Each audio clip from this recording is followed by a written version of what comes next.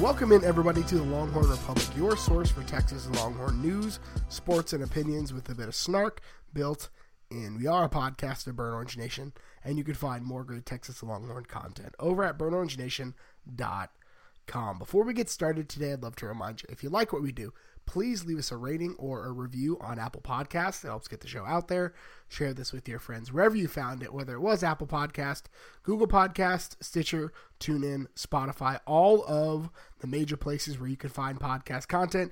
You can, for some reason, find Kyle and I as well. You can also connect with us on social media at Longhorn Pod on Twitter, the Longhorn Republic on Facebook, and you can shoot us an email, longhornrepublicpod@gmail.com. Well, my name is Gerald Goodridge, still dealing with allergies, and I'm joined by a man who's feeling like Bryan Adams, Kyle Carpenter. Kyle, how are you? Oh, I'm feeling fantastic. Bryan Adams, obviously the toughest Canadian since Chuba Hubbard, but there's a reason that we're referencing the Sultan of Smooth.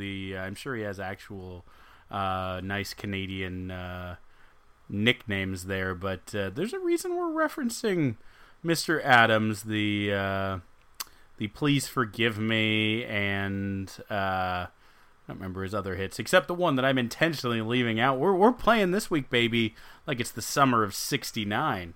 First of all, don't you besmirch Alan Thicke by calling Bryan Adams the toughest Canadian. Okay. Alan Thicke resents that remark. I'm surprised you didn't go with the "Have you ever really loved a woman?" That feels more like something that Kyle would. Have you ever really loved to understand it? Like, that just feels like you, Kyle. There is a thing about Bryan Adams. He could both. You could convince me that he sang every single song, and also that every single song of his is somebody else's. Like, he's the ultimate, like, Napster days qualified. It's like Sting when you download it. It's like, no, that's not Sting. He didn't sing Summer of '69 or Springsteen, or, it's like, the guy is terrible for the metadata.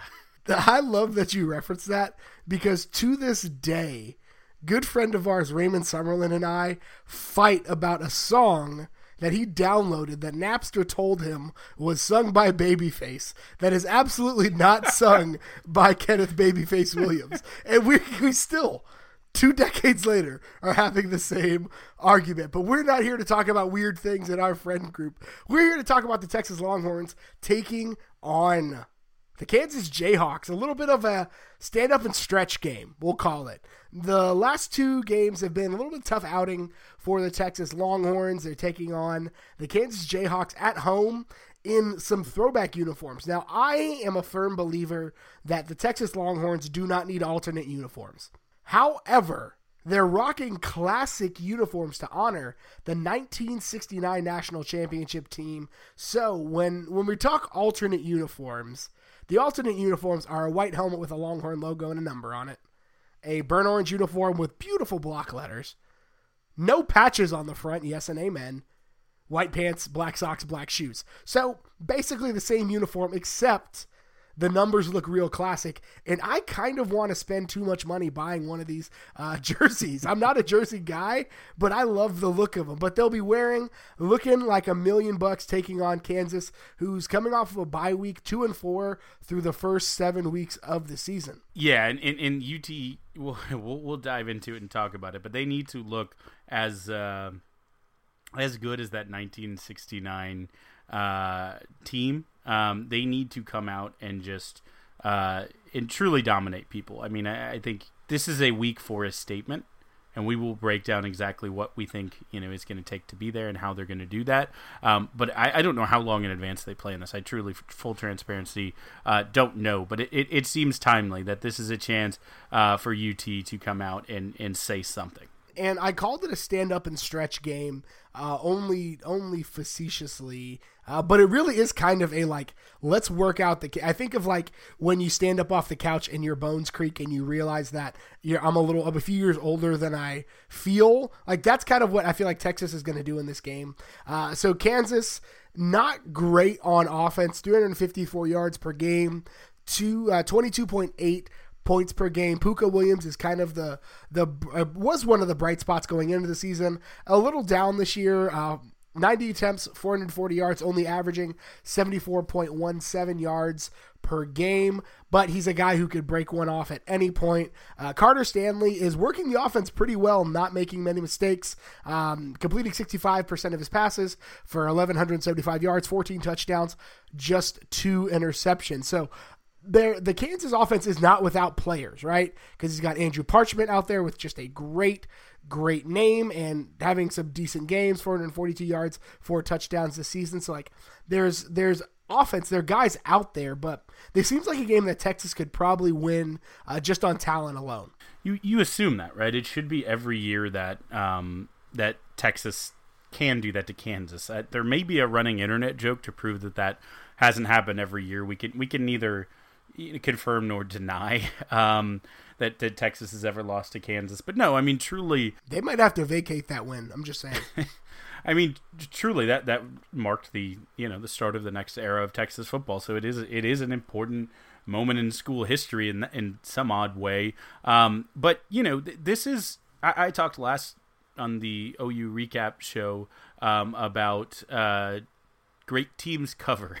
If Texas is going to cover, it's a 21.5 point spread that this thing opens with. So I think there is a great chance for, like you said, stand up and stretch, the health recovery that kind of get the muscles undone. It's when you're in the middle of a workout and you have kind of the stretch period in it before you go for your final sprint. That's what it is. It's not a bye week by any means because you have that mentality and you mess around and get beat. I mean, Texas only beat Kansas last year by 1 touchdown, right? So when you talk about this Kansas offense, and we certainly know the shape of the mash unit that is the Texas defense, this is a chance for, there's some oars on the depth chart. This is a chance for guys like Overshown, for the cornerbacks Jamison Cook, Boyce, those guys to really show, hey, this is why I was a 5-star recruit. BT Dubs. It's a chance for Brandon Jones to assert himself and say, this is why I'm a senior leader. This is why I'm a captain. This is how you do it. You can do it against bad teams. You can play perfect, play aggressive, play downhill, stay within yourself, and do that. You can take that and transfer it to other games. So I think this is more a chance for Texas's offense. And again, it's like a nice light simulator. Gerald, for instance, think like the Assassin's Creed tutorial. It's like a nice simulation before you get to the big meaty part when there's stuff on the line, because Puka Williams, he can still hurt you. He was a dynamic runner last year. So I mean, there is still the shape of a Big 12 offense here. So that was a reference to me not being able to get past the Assassin's Creed demo and returning the game after 15 minutes because I was annoyed. So thank you for that, Kyle. But no, so I think that's like this is setting up. Now, I don't think this is the Texas team that we have, but this is where your average team has a letdown week, and if not flat out loses to a significantly worse team, they at least struggle to put them away. And so I think this again, with the team not coached by Tom Herman and a lot of the good, we talked a lot in our recap show about some struggles, some issues maybe we had with the coaching staff. But I think one thing they do really well is preach the 1-0 mindset, and I think that will continue to bear itself out. But I think the real question, we talked a lot on Tuesday, on Tuesday when we talked, Wednesday when we posted the show, we talked a lot in our recap show about the defensive unit and their struggles against Oklahoma. And this is a game where I think hopefully they can stand up and stretch and work out some of those things. So what do you want to see? We'll start with the defense because we started with the Kansas offense. What do you want to see from the Texas defense against Kansas to really kind of make you feel better coming off of OU? To keep the Bryan Adams theme going, I want to see him cut just like a knife. I saw your face when you found that name, and I'm so glad it happened. But truly, I want to see some pressure. I want to see them getting in the backfield and having plays for negatives. I think the OU defense getting downhill gave the Texas offense so much trouble.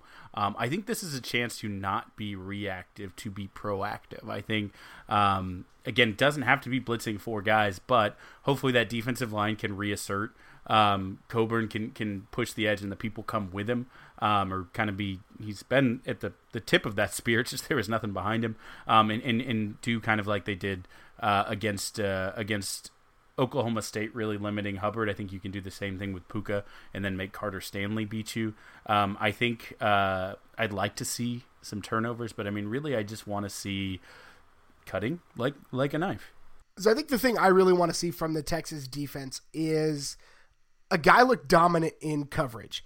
Like, Texas needs good play from its corners as it continues to go through Big 12. Because, like, Denzel Mims is still looming in the horizon.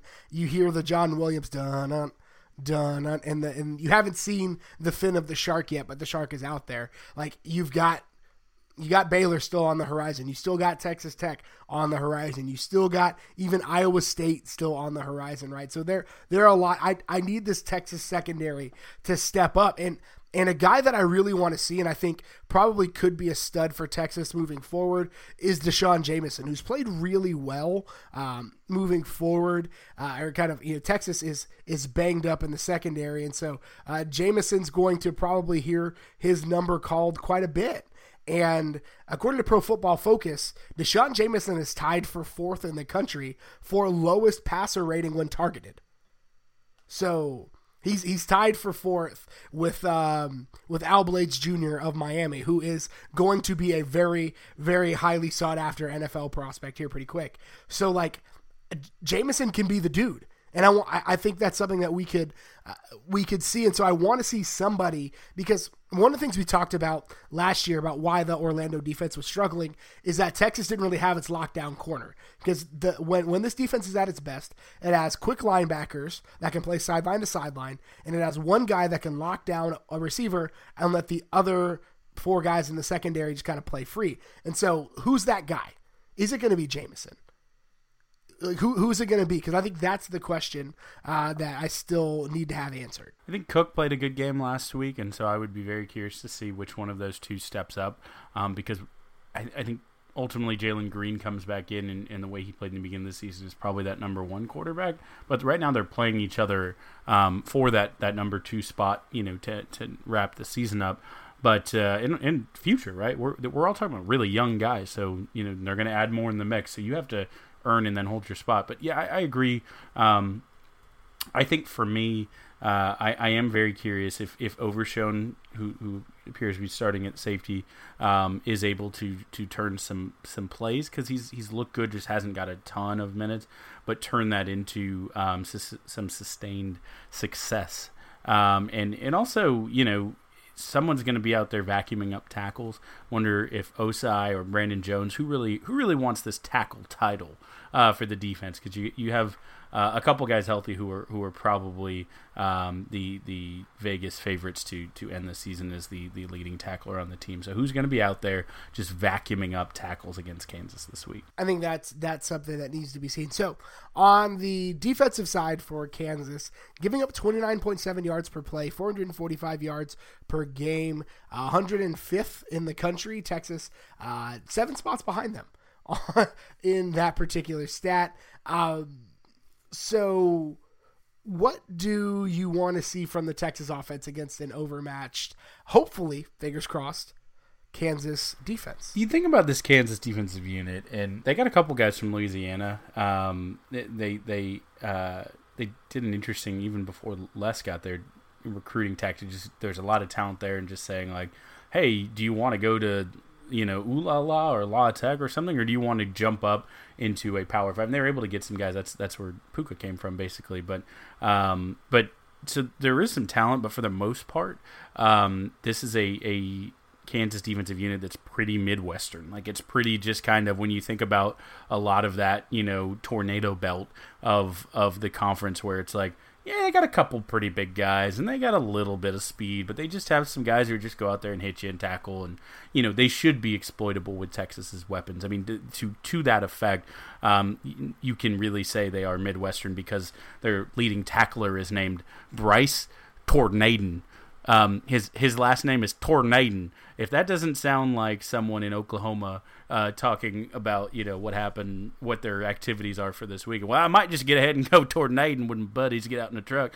But Anyways, but yeah, I mean, so this should be a team that Texas takes advantage of. The number one thing for me is the offensive line getting redemption. That including especially the running game. And then the stat I threw in here, Gerald, that they failed to really create or exploit this particular part of their offense, but Texas has been elite with the play action. Even though the running game's been up or down, Sam Ehlinger right now is fourth in the NCAA, completing almost just a hair under 76% of his passes coming after a play action setup. So this is a game where you can lead with the run and then let that extra second for a play to develop for Ehlinger to do what he's done best. So I think that combination of getting the run, line executing, and then letting Sam, for the love of God, after the past 2 weeks, have some easy plays, have some stat padding, big plays where he doesn't have to get hit and doesn't have to take it all on his shoulders. So first off, on the tornado thing that you mentioned, as somebody who's lived in Oklahoma for a decade, it's a very real thing that when the tornado sirens go off, a lot of people go on their front porch rather than to their storm shelter. So that's a real thing. So it's like you've hit the nail on the head in so many ways. But I I don't even know where I was going to go after that. So there's no good segue out of that. So I'll just start talking. I really think like this has to be the game where the Texas offense figures out who its go-to guys are going to be. Other than Devin Duvernay, who are going to be the guys that you like in a clutch moment, I can go to these three guys, right? Because what teams are doing now, we saw this against OU, is on third downs, they're like, hey, throw it to anybody but Devin Duvernay. We're gonna put somebody over the top of Devin Duvernay, so you got to figure it out. And so I think Texas did a little bit of that against OU with Colin Johnson, who was the team's leading receiver. And so I think Sam needs to prove that he isn't just madly and dearly in love with the slot position, and he can spread the ball around a little bit. I also think that the receivers need to shake off some of the dropsies that they had against OU. Mm-hmm. I think that's a thing that I really, really will call a sign of success for Texas is no drop passes. Colin Johnson that is the most uncharacteristic play of Colin Johnson's career. That guy very rarely, if ever, drops passes. He's the guy who reaches out of bounds 4 yards and catches a pass. He's the guy that does a baseball slide across the backside of the end zone and catches a touchdown. So, like, I need, and really the guy I need is Brennan Eagles, because even when he catches the ball, it's kind of an adventure.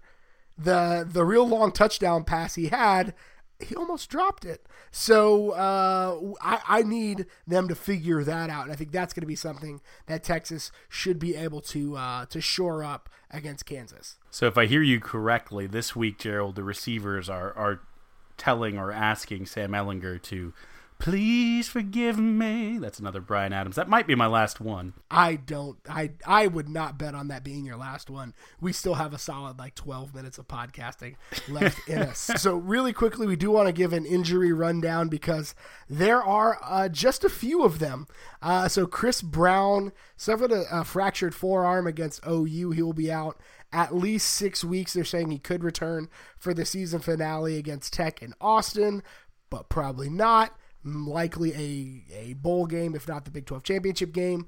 So Overshown and Estelle are going to be, they're listed on the depth chart as co-starters at that safety position. Overshown himself is coming off of, he's a couple of weeks removed from a vertebrae injury that limited his playing time against OU. Jeff McCullough is going to be out. Dislocated shoulder, so they didn't put a timetable on it, but said several weeks, so that linebacking group continues to get thinner. Looks like Dele is going to be the starter at Rover. Jawan Mitchell will get the nod at Mac.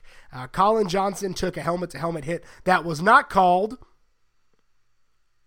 but he was not diagnosed with a concussion. He left the game, did not return. Still under evaluation, but has been working out with the team, so we'll know more as the end of the week approaches. Whittington still going to be out, not coming back. Same goes for Caden Stearns and Jalen Green. All of those guys will not be playing against Kansas. That's the tough part, but the idea is that whoever's number 2, whoever's number 3 on those depth charts should still be better than a Kansas team that It does have two. They do have 2 wins this year, but one of them is against Indiana State, and the only reason you've ever heard of them is that's where Larry Bird played basketball. So again, Kansas, Indiana State, football. The other against Boston College just seems like a crazy outlier now, but they lost by some 40 points to TCU and to the Coastal Carolina Chanticleers, which, Gerald, if you didn't know what a feisty Chanticleer was, then you should watch Les Miles when asked in the press conference earlier in the season, because we haven't really talked about the fact that Kansas is coached by Les Miles. But the best part that he's brought immediately to that team is some fantastic press game.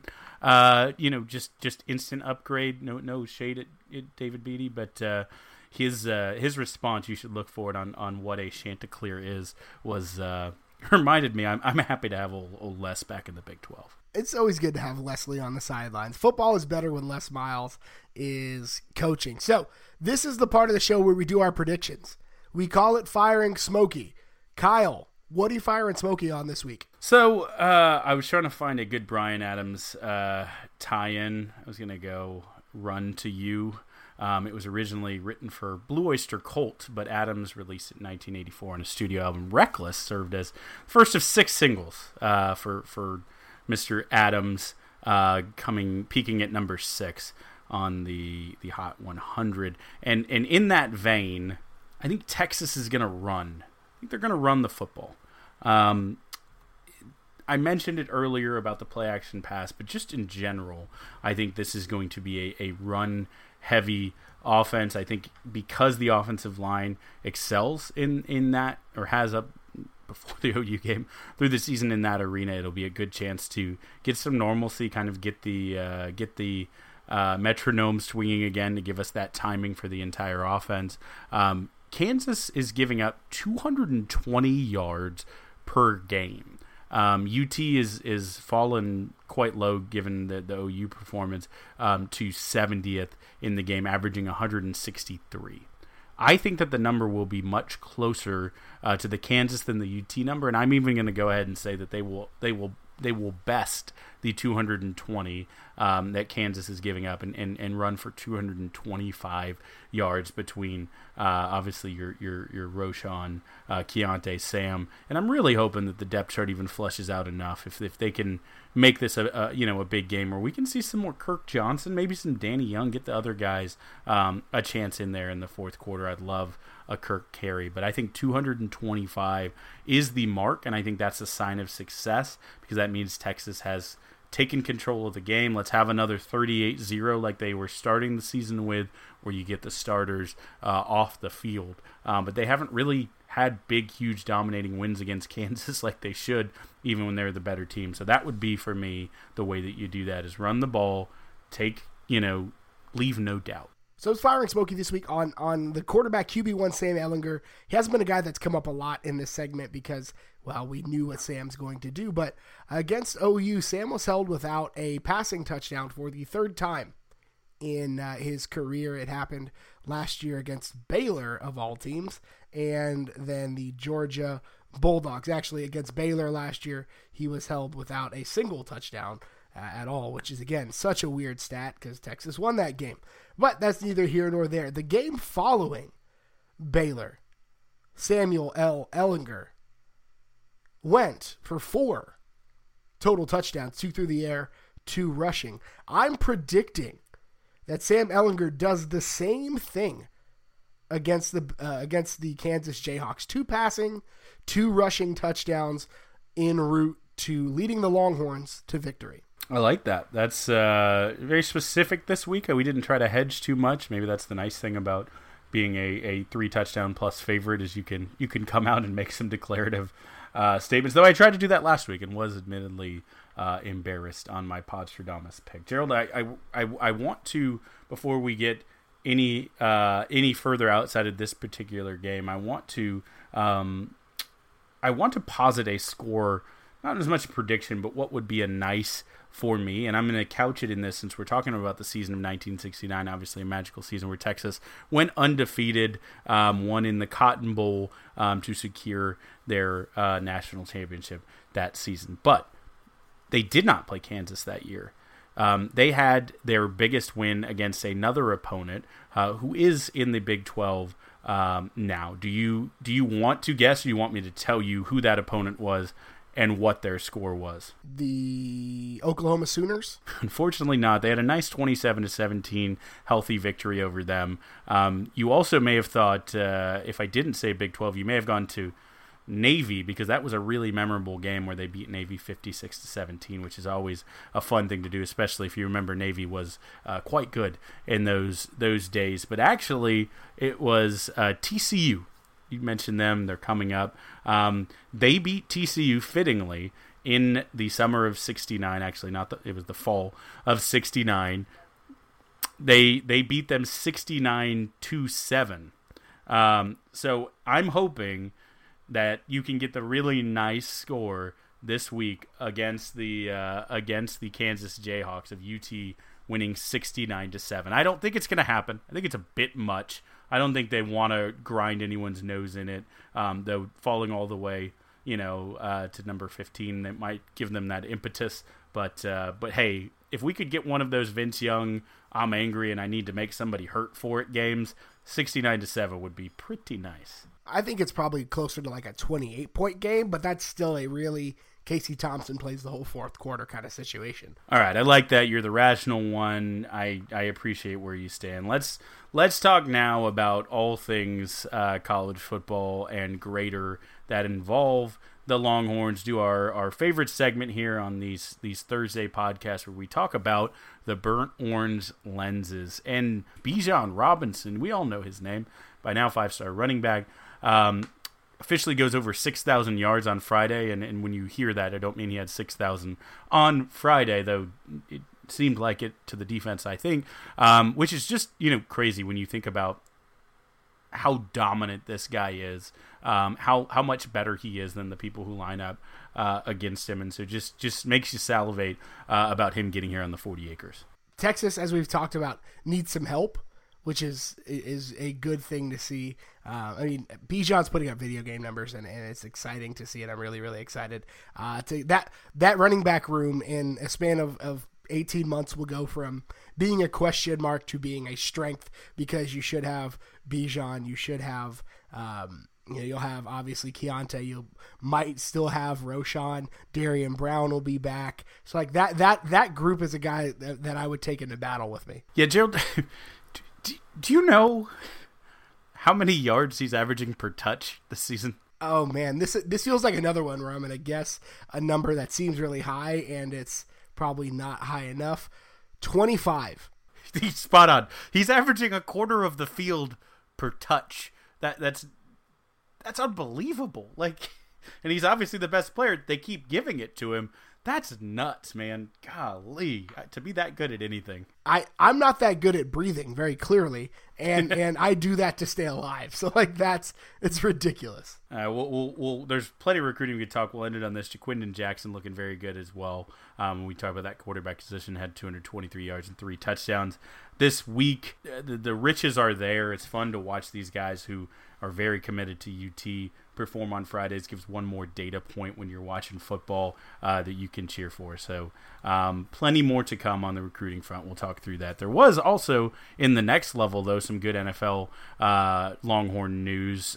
Justin Tucker became the fastest kicker in NFL history to 1,000 career points. I think by any way you slice it, Justin Tucker, Ticker the kicker, is right now the greatest kicker in NFL history by the prolific, the way he's kicking long field goals. No one's ever done it quite like that. His accuracy numbers, he is the most accurate of all time, and he just doesn't seem to be slowing down at all. He's so young in the kicker sphere of things that he could conceivably do it for another decade. Vinatieri is like 65 and still going. So, Tucker could do it for a while unless he goes pro in opera singing.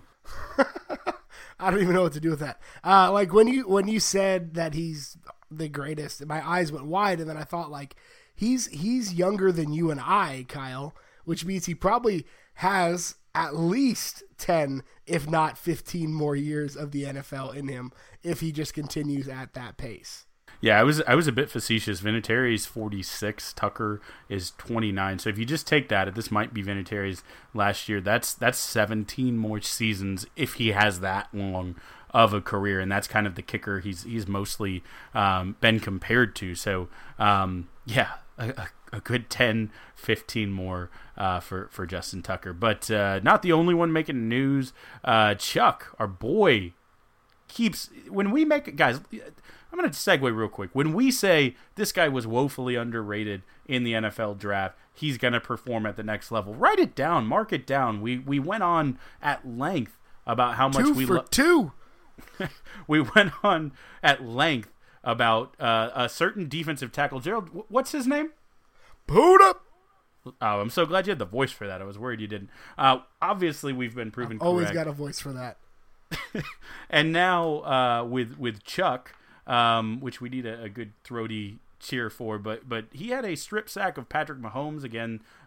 Most folks preseason MVP and greatest show on grass, I guess, up in the NFL, and he just looked fantastic in that game. He has had a really, really effective season for the Texans and made the loss of Jadeveon Clowney really seem palatable. And you think the Texans, I never want to assume knew what they were doing, but they must have known something about how good Chuck was once they saw him, that they were able to make that trade. I can't really say that the Texans know what they're doing as long as Bill O'Brien is still calling the shots. I'm just going to be really, really honest with you. But it worked out really well, and Chuck Omenihu is definitely working out for them as a guy that it seemed like they took a late-round flyer on a hometown guy, and it worked out well. Yeah, and Rick Smith, the other one, all of our Houston listeners know very well, no longer the GM of the Texans for a reason. So the other fantastic news, you heard us give updates a couple weeks in a row. They have kind of prolonged playoffs where they don't play very, very quickly, but so it's been going on a bit. But we have official news. Ariel Atkins, again, everyone's, what did we say, alliterative athlete Ariel Atkins, is a WNBA champion, Gerald. That's fantastic. We have Longhorns winning all over the place at every level, but huge hook'em and congrats to Ariel Atkins and her Washington Mystics, the franchise's first and the UT's fourth player to win the WNBA championship. The Washington Mystics are a really, really good team, and Elena Delle Donne probably had a lot to do with that. I'm just going to throw that out there, but Ariel Atkins is also a contributor for them. She played 25 minutes, and you know what? She got 7 rebounds. So that's decent playing time for her on a team where Elena Delle Donne gets most of the rebounds. Absolutely, and she also just is one of the best defenders, if not the best defender on that defense. So in the games they won, she definitely stood out. So I think there is a future to her getting there, hopefully, for a couple more. So let's move to the final piece we're going to talk here, and I called this little section the others receiving votes. But we're going to talk about college football and the rankings right now. UT obviously fell down to number 15 after the loss. OU didn't really move up. They were already number 5 in one poll and 6 in the other. They're now unanimously number 5, as UT is unanimously number 15. But there are some other teams in Texas to think about when we talk through the rankings. SMU, coming off a bye week, moved up to number 19, which is fantastic. They should be the second highest ranked team in Texas. But there was a team that snuck up in between there. Coming in at number 18 was the Baylor Bears, who I don't know if you watched any of that overtime game, but they absolutely should not have won. They had a fumble on a shotgun snap that they called an illegal snap. Tech recovered. There was no reason. They absolutely cost Tech the game. Baylor had to get a field goal even to send it into overtime. Ended up winning it. So fantastic performance from them. Matt Rule is coaching a heck of a job down there in Waco, but they certainly should not be at 18 because they should have lost to Tech this week. Yeah, the Butt Bowl turned out to end in a very, very booty butt kind fumble. of way. I mean, there's no two ways around it. Like that was just a terrible ending. Now, granted, like if that call goes, depending on the team that you're cheering for and the way the calls go is generally how you feel about those things. And I will generally want to see bad things happen to Baylor until their fans stop defending Art Briles. But that's a whole nother conversation. Yeah, I think Art was actually in some hot water this week as well with some recruiting violations, which just recruiting in general shouldn't do it in high school football. Shocking. Art Briles doing something shady. Shocked. Yeah, he's following the Buddy Garrity school of high school roster assembly.